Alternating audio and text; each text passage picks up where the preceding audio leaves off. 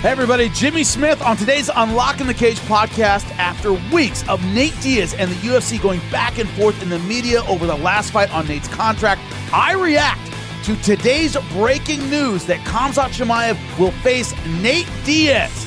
They have verbally agreed to a fight as the main event of UFC 279. I break down the pros and cons for each fighter.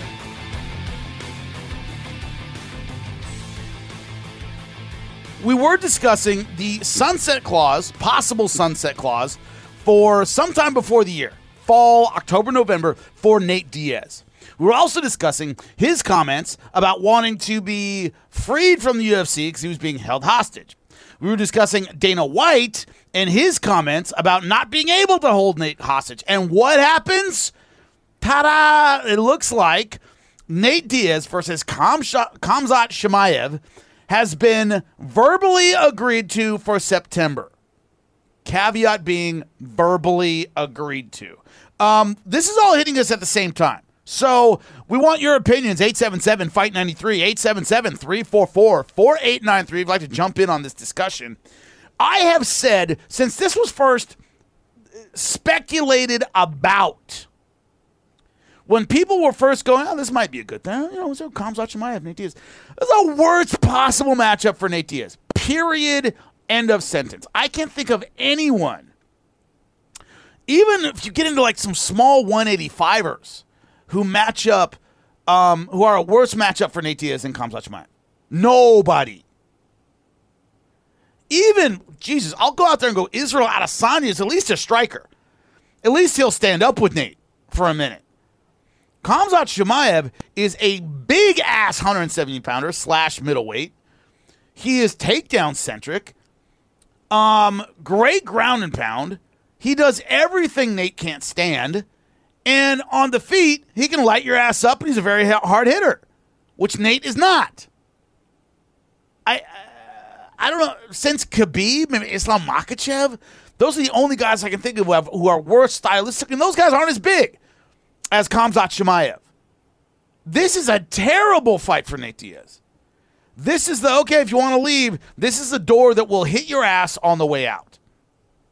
So before we go on to, good, bad, ugly, and would he take it? You have to acknowledge, and let's see if we're on the same page here, about what a terrible fight this is for Nate Diaz. Kelly Kell, do you feel me? Can you think of a worse fight for Nate Diaz, stylistically? Oh, no. Absolutely. Every single aspect of this fight is terrible for Nate Diaz.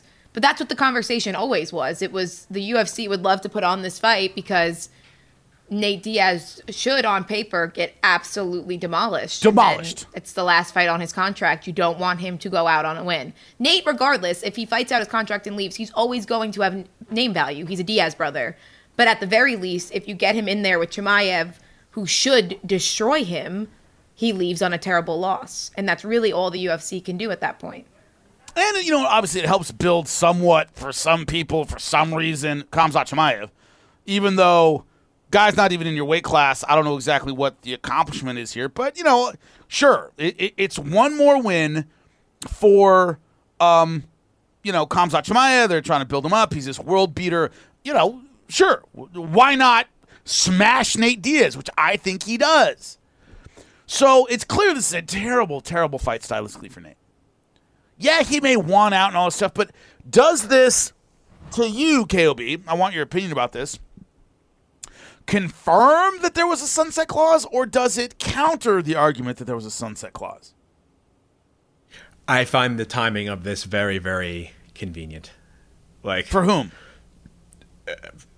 First, you have Dana doing the whole song and dance with the media at the post-fight presser. Then the news of the sunset clause gets reported about on Monday, and all of a sudden on Tuesday midday, verbally agreed to is Khamzat Chimaev versus Nate Diaz. I feel like this fight just came together, or they're just putting something out there, doing what they do sometimes, where it's, oh well, yeah, we have this with announcing a fight before both parties have really signed. So, I feel like it's almost. This is happening almost in response, I feel, to the last 2 weeks. Right, but okay, so let's. God, it's so weird. It's so bizarre. All right, let's make two assumptions. Let's do one assumption first. The assumption that there is actually a sunset clause. Let's make that assumption that Mark Raimondi is accurate with his reporting and there is a sunset clause and that it runs out sometime before the end of the year. If that is the case, the UFC would try to push to get a fight because he can just wait them out. So it pushes him to offer a fight, but it doesn't push them to offer a fight that they don't believe he'll accept. Because all he has to do is turn it down and he can wait them out. So the idea that it's Khamzat Chimaev makes me think there wasn't a sunset clause because you don't offer somebody who can just wait you out. You don't offer them a fight that is virtually unwinnable, that has no appeal to them. Because they'll just say no and you're right back where you were. So there's that. So I believe it kind of counters the idea that there's a sunset clause because Nate, if Nate suddenly got the opponent he wanted, let's say Vicente Luque, he mentioned some other fighters, let's say Dustin Poirier, whatever. Michael Chandler, I don't know. If he suddenly got the fighter he wanted, I'd go, okay, the UFC is realizing they're running out of time. And they needed to get this done quickly. They kind of caved a little bit. But they didn't. It was Khamzat Chimaev, which makes me think they don't believe Nate has much of a choice. KOB, you got some new info? Let me know. What is it? Read it out. This is per Brett Okamoto's Twitter. Khamzat Chimaev provided this comment about the fight to ESPN, translated from Swedish by his representative Majdi Shamas. Quote, unquote, I am going to handle Nate Diaz's funeral with the UFC. I believe Khamzat Chimaev would be 100% behind this fight. If I'm his manager... What's up? Like this is the moment. He should come out as the Undertaker. Oh, yeah. No, this is the Undertaker moment. They should have a coffin next to the octagon, like a coffin match, like an old WWE coffin match. That's what they should have. That's what they should have. Let's be 100% honest. If I'm Khamzat Chimaev, I'm paying my manager extra for this one. This is so incredibly winnable. This does it's one-sided in that you have a fight that's extremely winnable against a big name, and it's perfect for Khamzat. We are going to see, and right now Kelly Kell has her eyes glued to social media right now, like she always does. She's very up on these things. But I think Nate is going to soon tweet that this is BS and da-da-da. Like, I wouldn't surprise if we got it within the hour. Definitely today, we're going to get a this is BS. So follow my logic here. When I say that if there wasn't a sunset clause, if there was a sunset clause, the UFC wouldn't be able to kind of force Khamzat Chimaev down Diaz's throat. Wouldn't be able to do that because he can just wait them out. If he had gotten the fight he wanted, I'd say there's a sunset clause. Since he got the fight he didn't want, I'd say there is no sunset clause because if I'm Nate's people, I don't want him to take this fight. This fight's in what, September? And according to Ariel Helwani, his contract runs out the next month, a month later? Stupid. Why go out on a loss? It's not worth it. Now, it's possible. All right, so let's say there is no sunset clause. This is what it looks like to me. The other side, what if there is a sunset clause? If there is, the UFC could just be throwing this out there. As you said, KB, just kind of announcing it when it's not even set in clay, let alone stone, just to say, see, Nate turned it down. So Nate takes a sunset clause. He just waits until October, November. The contract itself runs out. And then they can say, well, he ran away, which is what, by the way, of course, when it comes to Cyborg and all this other stuff, left because they were scared. They left because they ran away. They left because they're shot, da-da-da. It gives the UFC kind of that parting shot to where if there is a sunset clause and he waits him out, he can go, well, we gave him the option to fight. He didn't want it. He's a coward. That's why he's over in whatever it is. PFL, Bellator, wherever he goes, the UFC can say he went there because he was afraid of Khamzat Chimaev. What do you think of that theory, KOB? That there is a sunset clause, and they're just saying this with no real expectation the fight's actually going to happen. What do you think about that? On brand. On Very brand. on brand. We all believe it. like I said, we've seen it 1,000 times where they just announce a fight before everyone's really truly agreed. Like, so I don't know. I don't even know necessarily what their sense of verbally agreed upon means. Was it because Nate said, "Oh yeah, I said I would do the Khamzat Chimaev fight," like in the interview with Ariel? Like, is that what verbally agreed means? Like, I was just using that as our go off, because I gotta say, I'm with you. If Nate truly does have this sunset clause, why not just wait it out and not even take on the guy? Just walk away still with your value intact. Yeah, it doesn't really make a lot of sense. So the thing we're waiting on, and Kelly has the notifications turned on, she does, is the thing we're waiting on is, of course, the response from Nate Diaz. I think you'll be a big, gigantic FU. A big, gigantic FU is what we're going to get, I believe, from Nate Diaz. I think he'll say this is all crap, da-da-da-da-da, and it's absolutely meaningless.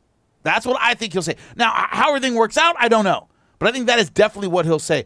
Per Brett Okamoto, Nate Diaz's representative, Zach Rosenfield, confirms the date and opponent of Diaz's next appearance to ESPN. He adds, quote, "This is a fight Nate has been asking for since the middle of April."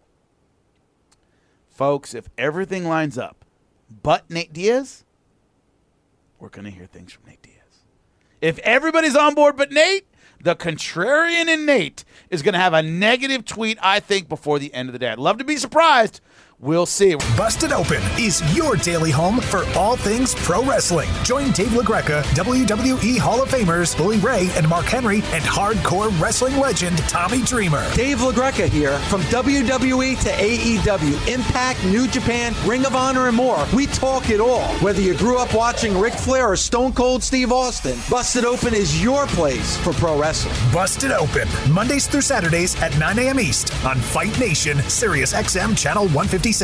There's nothing like a Nate Diaz fight to have us asking, is this tweet a fan or is this sarcasm, right? It's a fun game, isn't it, KLB? Isn't it a fun game? Yes, it is. So read me the tweet and we'll decide Nate fan or sarcasm. Go ahead. All right, it says, after Chimaev, and we're all tagged on this, after Chimaev, whose stand-up looked marginal against Burns, stylistically better matchup for Nate. Diaz boxing and jits is better and willing to die in the ring. Chimaev looked like he was giving up. Okay. All right. Okay. So this person, whoever this is, and we're tagged in this, but this person really believes that Nate Diaz can catch Khamzat Chimaev from his back. That's what you're saying. When you say that someone's jiu-jitsu is better, sure, his all-around jiu-jitsu game is better. He's not getting on top of Khamzat Chimaev. That's not going to happen. Khamzat's bigger. He's stronger. He's a better wrestler. The biggest weakness for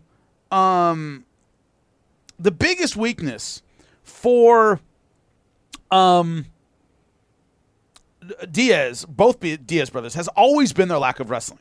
They just aren't great wrestlers. So they tend to get taken down a lot. So they're always having to work from their backs. Now, against lower and mid-level competition, they're able to get it done. They can do it. They can triangle you from their back. They can do it. Against great fighters who have wrestling in their arsenal, they've always folded. I don't mean folded as in they've given up, but it's been a wipeout anytime they've taken on a better wrestler. Particularly bigger, stronger wrestlers. And this is exactly what Nate's dealing with. Exactly. Every time he's taken on a bigger, stronger wrestler in his prime, he's lost. Every time.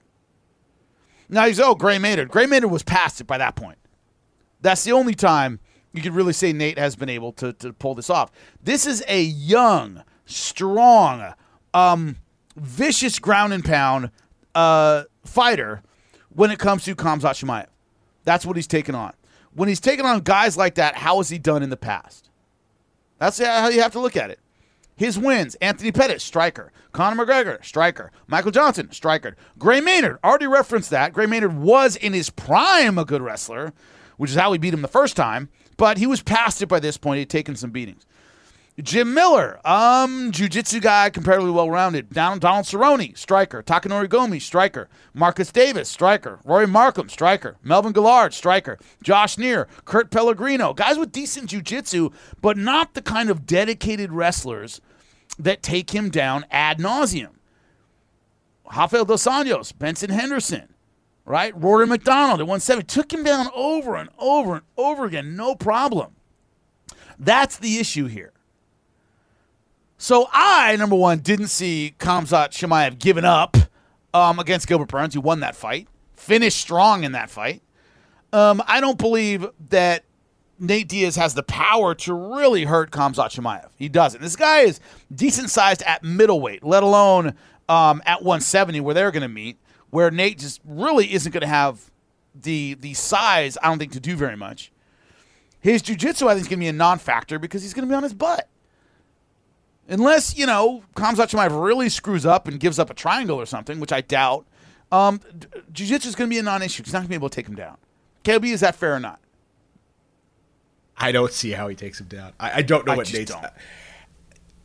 He really must just want to get out of his contract because I cannot make odds or ends of taking this fight. He's like, do you remember how he got ragdolled against Roy McDonald?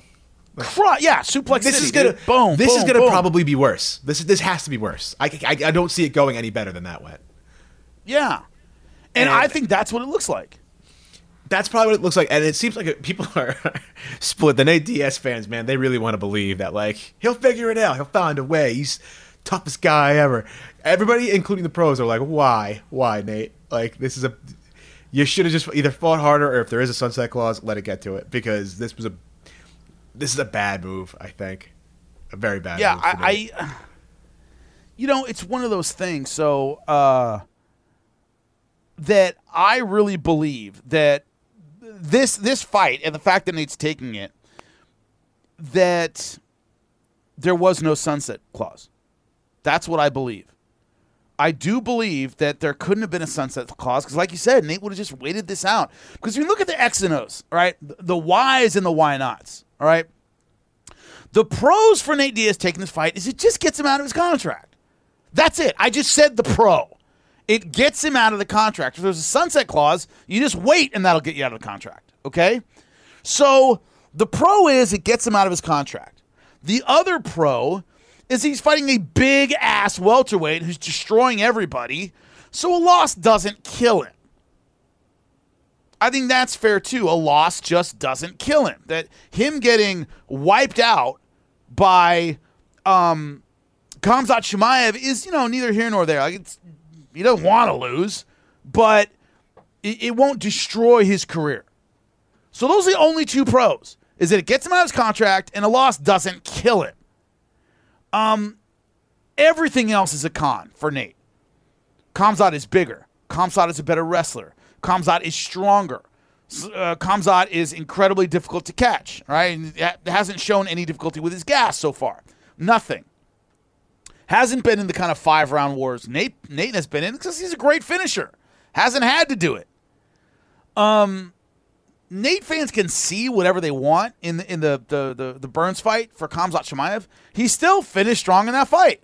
Yeah, it was a 3-rounder. Yeah, he had his difficulties, but he finished strong, and he clearly won that fight against a top-shelf 170-pounder. Nate has never beaten a top-shelf 170-pounder ever. Nate or Nick. So they can say whatever they want, but the fact of the matter is, on paper, there's no reason for Nate Diaz to win this fight. Look at the Masvidal fight. Masvidal's not a huge 170, and he pretty much ragdolled Nate. Ragdolled him. Beat the piss out of him. So it's all cons for Nate. It's almost all pros for Chimaev, especially considering how bullish the UFC is on Chimaev. So you could say, that isn't a big win. It doesn't give him a title shot. Yeah, it does. Because they're just kind of waiting to give Khamzat Chimaev a title shot anyway. So if he crushes Nate, which he should, it'll be him versus Kamaru Usman. Everybody's happy. So that's really the only perhaps con of this fight is that Nate's not a great 170-pounder. He's not ranked or anything. So the UFC just might not give him very much with a win, but you can tell the UFC is very into him winning. The UFC is very into him getting a title shot. Two questions for you, Jimmy. I can't wait I'll let you answer each separately. Number one, when you look at this fight, is this like the ultimate example of like just how vindictive the UFC can be? That like they could have given Nate literally anyone at lightweight and it would have been fine. Like, you know, give him Michael Chandler, give him someone, like anybody, and it would have been fine. They went, no. We're giving him Khamzat Chimaev at 170. Like, do you remember, because I work in both worlds, and I've worked for Dana White, and I currently work for Vince McMahon, obviously the Dark Side of the Ring about the Montreal Screwjob. And they said, Vince did what was best for the business. It was tough. It was difficult. It was backhanded, underhanded, whatever you want to say. Vince did what was best for the business. Fair or not, Kobe, in screwing Bret Hart, even though you're a Bret Hart fan. yes, I guess. Is this best for the business for Dana White to have Nate lose in dramatic fashion? Assuming they don't want to keep him. I mean, I don't know how good for the business it is. But, like, I guess you could say, I guess there's an argument that it is good for the business, but, like, the net gains you get from it, I don't know if it's that great.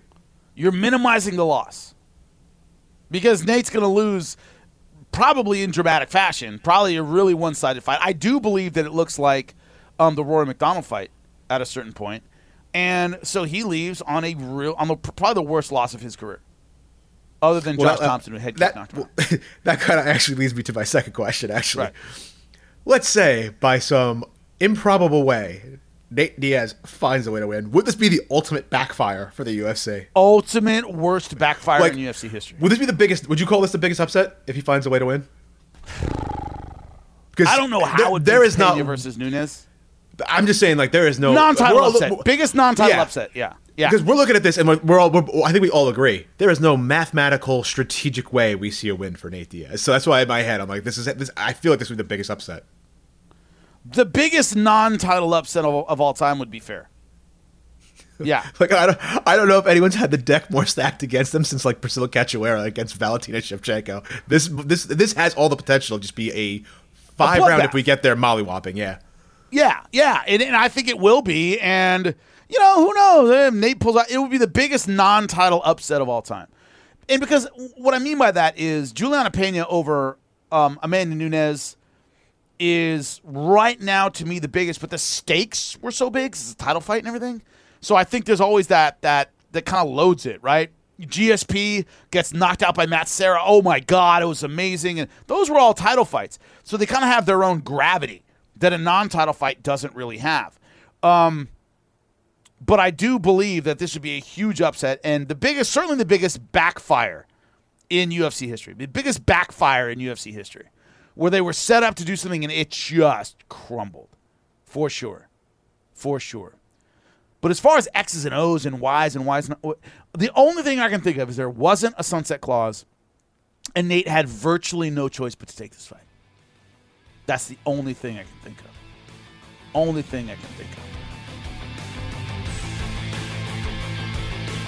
Unlocking the Cage with Jimmy Smith is part of the SiriusXM Podcast Network. The executive producer is Michael Russo. The associate producer is Kelly Murphy. Sound design by Nuri Balin.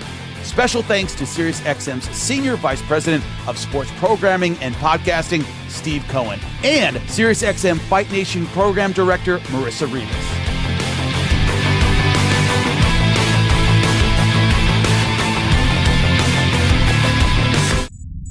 SiriusXM Podcasts.